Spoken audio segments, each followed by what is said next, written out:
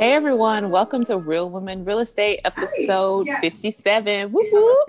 Whoop whoop.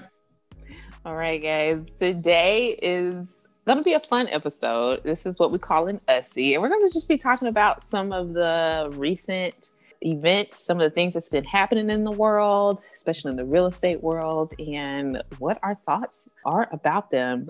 So before we get started, we got a quote for you. Today's quote is, "The struggle you're in today is developing the strength you need for tomorrow." And that is by Robert Two. Personally, I'm just going to take that and sit in it because it has been a struggle this week. Amen. Take that all in. We're going to ingest that, but it's making me better for who I need to be tomorrow. Amen. So. Amen. Speaking of struggle, okay, I feel like everyone has, I think we talked about it a couple of times about how COVID has been a struggle, but I think for a lot of people, the eviction ban that happened right after the COVID pandemic started was like a whole nother level of struggle, right? So like, you have landlords who can't evict people who are not paying rent because of the eviction ban. And just this week, we learned that a federal judge has overturned the eviction ban. Right, ladies? Yep. So the question is, what does that mean for us in the real estate world? Is that good or bad? It's good because people can get their money now. Yeah, I think there are a lot of people who are pissed off, to say the least, right? That people were just taking advantage of it. So you have a few, bad apples, but I think there were a lot of people that were rightfully did not have jobs, did not have a means to pay their rent. But I think that they were honest and truly, trying, right? And then there were a lot of people that were just taking advantage, and it became a big deal, a big source of, to the point where it had to go all the way to the Department of Justice, right? Yeah. I mean, personally, I think anytime you announce like a change or a ban on a broad scale like that, people are going to take advantage of it. I think the same thing is probably going to happen or is happening with the foreclosures. We have yet to see what's going to happen with that on the moratorium. But on the eviction, side, like there are tons of local organizations that have resources if you can't pay your rent. It was like that before COVID, and since COVID, like the CARES Act, there's tons of money out there. So really there isn't much reason not to pay your rent at this point. Let's be real. How many people are going to take advantage of that, right? Like, oh, I ain't got to pay my rent and I'm not going to be penalized. How many people really would take advantage of that? I don't know.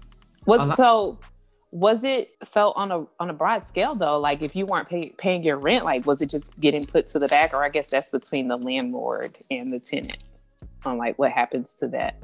I don't know. Like No, the actual property owner was doing that, was filing and saying, hey, go ahead. And it just depended on that lender. And for most people, it was, hey, I'm going to put that rent that's not being paid or that's forbearance period, I'm going to tack that to the end of the loan. So it wasn't like you were going to get hit with a big balloon payment to get caught up. It's just stuck to the end. So that's a non-penalty. I mean, if you never plan on paying off your entire loan and it's a 30-year loan, who cares whether it's being stuck to the end and they're going to add a year or so or 2 years or whatever the case may be, who cares? As long as they don't raise the interest rate, that's fine. And I think for the people that were, they were stuck, and that's what the big deal was. That's why all of the property owners were so upset, because they were like, hey, I can't house somebody for free. Yeah. Mm-hmm. And where is this? Why isn't our government stepping up? Why isn't our government stepping in, making policies that can truly help people and that they apply? If you would choose not to apply for it, that's on you, right? Because I do believe that there are people out there that are truly hurting and that truly need help with kids and childcare and making these tough decisions, such as, do I go into work or do I stay home with my kids? And all of those people that truly need the help. So I don't think this was a no-brainer. I think it could have gone either way, but I mean, we are getting back to normal. We do have people are getting shots and vaccinated. And so we're getting back to the old way. I guess it's time. Yeah. I mean, at the end of the day, it does still come down to the state's decision. A lot of states have not had the ban on evictions for some time now, but there are still a handful of states that are, going to continue to honor the eviction ban. or, you know, it's probably going to continue to go through the courts. But to your point, Courtney, you know, people are hurting. Hopefully people are able to find the resources. But at the end of the day, it's about money. It's about making sure that, you know, the rent is paid so that the mortgage can be paid so that everybody wins. That's the whole point of real estate, right? Mm-hmm. Win-win situations. So, all right. So talking about win-win situations, y'all heard about Bill and Melinda? Melinda is winning because there is no prenup. Spicy. I just don't Sis know is how people already are a getting all these. billionaire. Yeah, how are they getting all these updates? So we got an update today that she's getting like how many millions of shares of Coca-Cola? How do people know this already? Isn't this private if you're actually divorcing? Isn't this considered private information? No, you can have it is if you get it locked, right? So like my friend got hers locked where her information cannot ever be disclosed. I guess they didn't do that. I would think that they would because they got all this money. But I saw something on Facebook earlier today or yesterday that said all these billionaires getting divorced, so money doesn't buy you happiness. And I was like, I thought of that too, actually. Yeah, I mean, real talk. Like, you've got, you know, 2 major people this year, billionaires, getting divorced or got divorced. Oh, Jeff Bezos. Yeah. Yes. Yep. Dang, you're right. I surely could be up in Bill Gates' inbox. I think Jasper would actually be okay with that. I'm to say, hey, big head. Hey, big head. Hit him with a hey, big head. So I did hear that Melinda is already a billionaire because they've already started dissolving their assets. It says $146 billion is set to be divided between the two of them. But I also saw something pretty interesting that said, kind of to your point, Kim, about billionaires getting divorced. Like, this might be a strategic move for billionaires to kind of move money around, right? With some things that's going on in the market. I don't know. It's cheaper to keep her, right? If split evenly, she would be worth $65.25 billion. She is would be the second richest woman in the world. Who's the first richest? I don't know. I'm about to click on it. Yeah, we need to find that out. Who is this? I just feel like it's cheaper to keep her.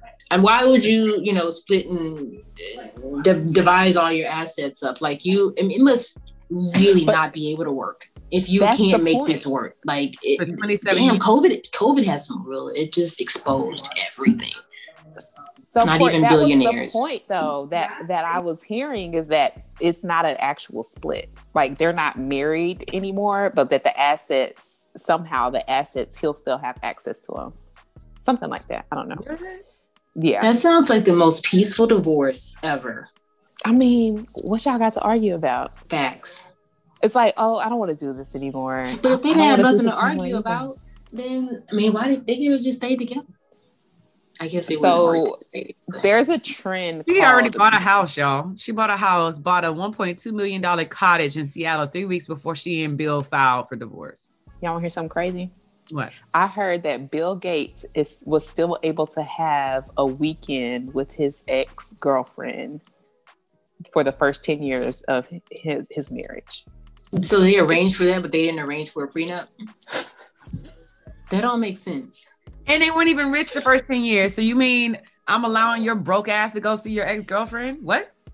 No, they were rich. Microsoft was in existence. They've been rich for longer than 10 years. Yeah. I mean, in the beginning, the first 10 years. I thought of their marriage. Yeah, their marriage. Yeah. They were wealthy. At Microsoft.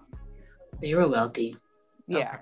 They've been so his ex-girlfriend was kind of like a science person too, and like apparently they had the type of connection that only he and her could have, and they would just get together once a week or once a weekend every year and just have like a nerd weekend and drink wine and talk about science. Weird. Well, that brings me to the next point. When is it too soon to ask for that asset? Like, hey, I'll sell that for you, or hey, let me reach out and slip on in. Because this is going to be a trend, just as evictions and moratoriums and foreclosures. Let's not act like divorces is not in that realm of highly sought after people for a investor, realtor, whatever the case may be. You got tax liens, you got absentee owners, you got divorces. It happens. These are facts.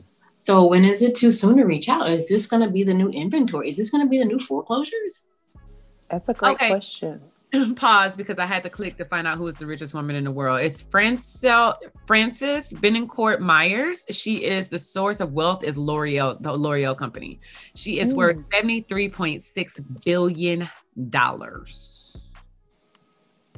Okay. Yeah, and number 2 is Ashley Lawson, and her source of wealth is Walmart, and she is at $61.8 billion. So yes, that would make Melinda number 2 if it's split evenly. Woo. Well, there you go. Well, I don't feel poor at all right now. Not at all. Man. Yes. But yeah, no, I mean, back to the point, right? Do you think that this is going to create boatloads of inventory? You know, you feel bad because you can't target people. As a realtor, you can't target people, but you feel bad though going after someone that's been divorced. Is this a sensitive topic, or is it any different than going after the deceased? I personally think a motivated seller is a motivated seller. I think it probably requires a little bit more tact, the same way it would for like a probate conversation. But at the end of the day, if you're helping solve somebody's issue, right, then I don't think it really makes much of a difference. My question would be, in the instances where I've talked to sellers who are going through divorce, there was always kind of that, like, I'm thinking about like specific situations where they didn't know what they were going to do, right? And maybe like you could jump the gun a bit because the assets still have to be discussed. And like, you know, they're worried about the kids, they're worried about bank accounts and stuff. The house is important, but you know, it's sometimes something that people don't want to think about. So I think if you're a real estate agent, there's nothing wrong with reaching out tactfully, which I know you can do, Court. I think there's reaching out tactfully, but people don't go after divorces because they're messy. I know in experience right now, listing the representing the buyer, I'm representing the buyer, that seller no longer wants to sell. She came in on the end and she issued what you call a legs pendants, which basically is a stop sell. And I don't know if she wasn't notified of the sale or if she just decided that she's not getting enough ads. Whatever the case may be, a woman scorned is a woman scorned. And she has stopped the sale. And this is not the first time this has happened in the office. I mean, there has been at least 3 cases this year of something like this exact same thing happening where the woman is stopping the sale. Now, it just so happens to be that it's the woman. But that's why I think people don't, target per se. Because it can be messy. It can be very, very messy. And you'll have to be the therapist as well as trying to get your commission. But I mean, thinking about that, like in your market on the West Coast, it's probably worth it to be a little patient. If you're not solely going after divorces, but like if you include it, in that in your marketing, I could see where it could be beneficial, maybe. But didn't we have guests that did go after solely? We had someone on that talked about that. Yeah, tax liens. I know Precious. Yeah, was it not Precious? Talk about Portia. Portia was going after tax liens, and then I don't remember divorces though. But I mean, like I said before, all of that can be lumped into the same category as like you're going, you're hunting for inventory, and that's all you're really doing. But I think you just have to be careful when you have that realtor, because you can't get in trouble for what you consider targeting, right? But as an investor, it's game open. I mean, you don't have that fiduciary duty of above you, as long as you're treating people like humans. There you go after it, do what you need to do. Mm-hmm. So I think this could be big though. I think as much as foreclosures probably aren't going to happen so much, in this market, I think that this is going to be a thing to create inventory. Just like people are sitting back at their home saying, "Oh, I hate my house." I think that people are going to be sitting back saying, "Oh, I hate my spouse." The same thing, and creating that inventory. So yeah. Yeah. Now, speaking of inventory, it's a seller's market. it's going crazy out here. I came across the post. I thought it was pretty interesting. I'm gonna get y'all's feedback on it. So basically, this lady was talking about how her and her boyfriend are wanting to move. They're tired of living in an apartment. They have moderate incomes. I think she said her boyfriend is like a teacher. She's like something, moderate income. And they've been looking for a house since January. So we're in the 5th month of looking for a house. She said that they have been putting out offers like every week, and they're constantly getting beat out by cash offers.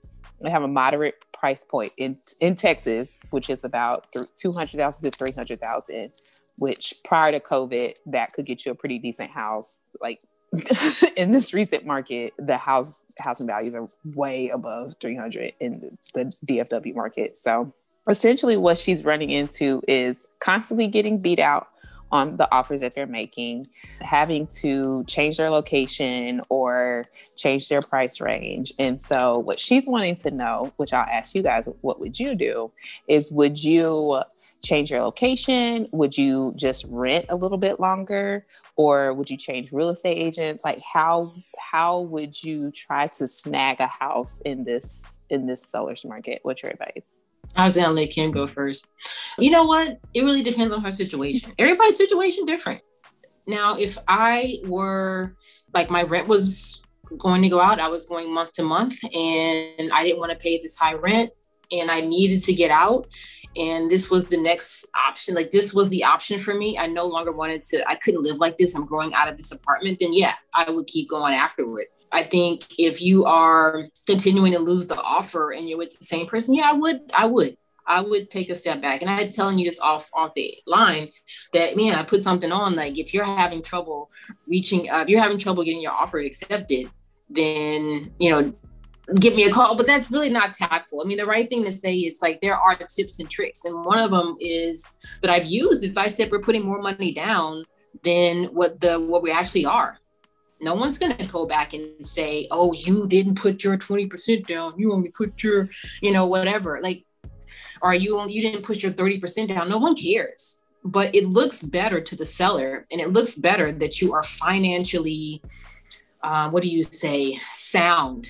And as long as we can show that we have the cash in the bank to put down the 40% that we said we were going to put down at 50% so that we can, if we have to, that's great. But if we don't have to, and we just want to show that we are financially strong, we're earnest to get our offer accepted. So there are strategies. There are things that, kind of walk in that gray line. I don't mind sharing that, but there are strategies that are getting offers accepted in this market. And then there's even asking, like really sticking your neck out for your client and asking for a rent back. Hey, we're paying a premium right now. Give us not a rent back, but give us a seller's or a buyer's credit. Especially if I'm giving you rent back and I'm letting you stay in the house for 60 days, like stick your neck out there and say, hey, what else is your seller willing to do? I'm paying a premium. Can they give up something? Yeah. So there's different strategies, but yeah, I mean, if you continue to do the same thing over and over again, expecting a different result, then they say you're crazy. So it sounds like, Court, your advice is for the real estate agent, for her agent to be more creative with the way that they're going about trying to get the homes. Yeah, that's alarming. Like I wouldn't want my client posting on Instagram, hey, anybody out there? I would want that to be, that seems like you're out here doing my job, or that makes me look bad, like I should be calling around. What neighborhood did you like that we missed out on? Let me call the people in that neighborhood and see if anybody's open to selling. Like get to work, but try to create inventory. Well, what I was going to say is the one that post, it was suggested from her agent to post that. Oh, that's even more. Her agent said that might be the only way for her to get a house is to find one off market. Not necessarily the post I saw was basically, is anybody selling their property that I can get to before it goes on market? So she's like, hey, anybody got any coming soons kind of thing. And she said that her agent told her that might be her best way of doing it. But why is the agent not doing that for you? Yeah. Yeah. That's the exactly. Like, why is the agent? If the agent, that should have been the message. The message should have came from the agent, not the agent telling you to put that out there on Facebook or in these groups, in these investor groups. Yeah. Because that's how I found it was in an investor group, which I mean, of course, like she got all sorts of advice. I think from an investor standpoint, like it's really separating. What you say, Kim? Yeah, when somebody told her to still rent. I mean, I think it's really up to the person. I think you can't. To me, I'm still renting. I'm probably gonna have to rent a little bit longer than I expected because I'm gonna be in the similar situation. I'm not as motivated as her to find a property now, only because like I'm still trying to figure out what I want. But I think if I were in that boat, like I'd do everything I could to try to get a property. But I also wouldn't like overextend myself financially or settle for a house that I don't like just to say I bought a house, right? It seems like buying at the top of the market or buying like a money pit would be a worse decision than just renting a little bit longer. So I don't know. I agree with that. Yeah, because you can get desperate, right? Yeah. So you don't want to do that. That's actually great advice. Yeah. And I'm thinking about, a homeowner I worked with recently who bought a property, thought she was getting a great deal. It was a flip she bought, and it turned out being like a super money pit. And she was so close to being upside down that she was basically going to have to do a short sale. And I was like, oh, that sounds terrible. I do not want to do that. It sounds awful. So no, always get your inspections before you close. Get your inspections. Do not waive inspections. Lord have mercy. Mm-hmm. Well, in this market, it's a lot of people waiving inspections for sure. Mm-hmm. No, you can waive contingency. Contingency and inspection are two different things, right? Like you can have a contingency inspection that says, "Hey, I have a way out." I'm saying eliminate your way out, but at the end of the day, before you close on that home, like get it inspected. Or like, let that be timing. So here we'll have offer due dates. So my client was like, hey, can I have like a 1-2 day contingency until this structural engineer can come out? He can come out to that Wednesday. So we dropped the price by $50,000, dropped the offer by $50,000 and said no contingency. It was going to be one or the other. And then when no one would give us, and then someone else came in with the additional money that they really wanted that matched the comp, and we didn't come up. We didn't come up because we were just like, no, there's vertical cracks and horizontal cracks in the foundation.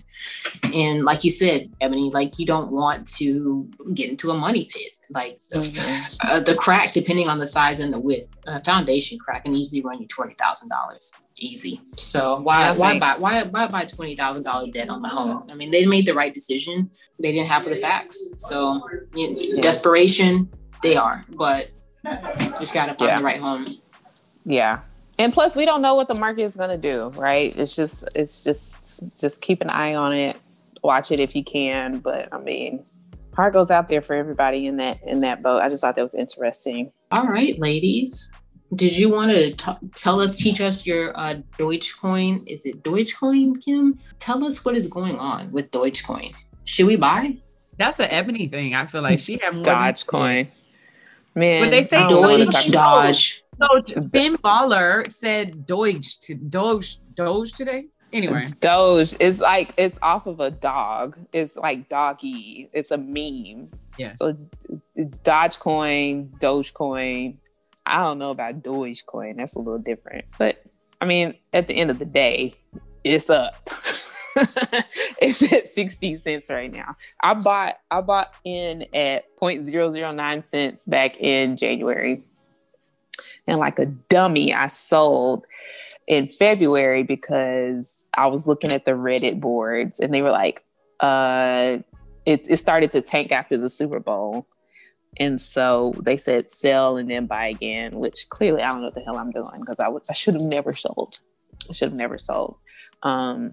So it's up 12,000% since January.